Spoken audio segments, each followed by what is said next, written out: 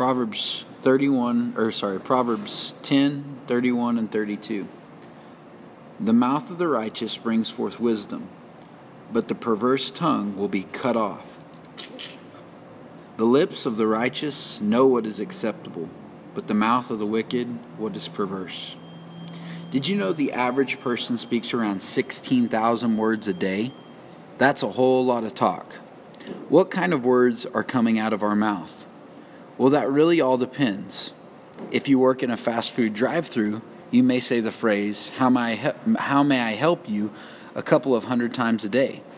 If you are a librarian, your words may be few, but your shushes may be plentiful.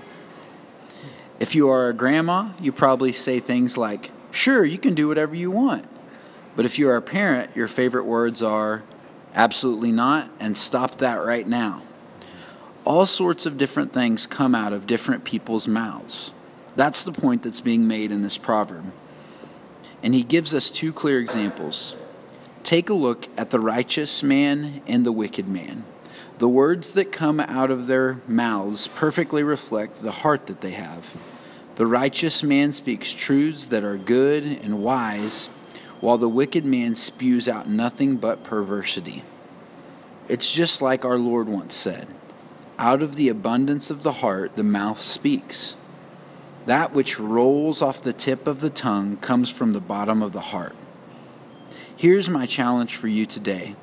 Pay very close attention to all that comes out of your mouth. Use it as a type of self-diagnostic test. Is there perversity, slander, any foolish talk, or coarse joking? If so, ask God for a change of heart that will lead to a change of speech. Better to have a changed heart and a tamed tongue than no tongue at all.